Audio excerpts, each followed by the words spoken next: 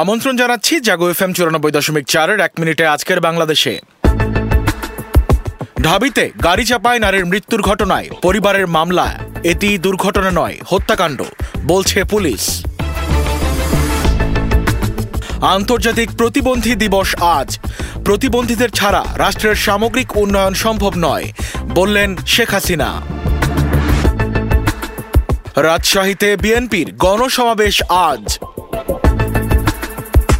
চিনি শিল্প বাঁচাতে সরকার নানামুখী উদ্যোগ নিয়েছে, মন্তব্য প্রতিমন্ত্রীর।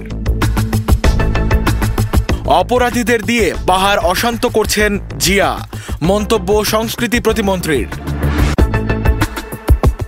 কোতোয়ালিতে 600 পিস ইয়াবাসহ মাদক কারবারি গ্রেফতার। গণতান্ত্রিক অধিকারের বিরুদ্ধে পুলিশের হস্তক্ষেপের অভিযোগ রিজভীর। ময়মনসিংহে আওয়ামী লীগের ত্রিবার্ষিক সম্মেলন আজ। রাজধানীতে মাদক বিরোধী অভিযানে গ্রেফতার 33। শাহজালাল বিমানবন্দরের 3rd টার্মিনাল নির্মাণে বাড়ছে ব্যয়। 1 মিনিটে আজকের বাংলাদেশ এ পর্যন্তই। সবাইকে শুভেচ্ছা।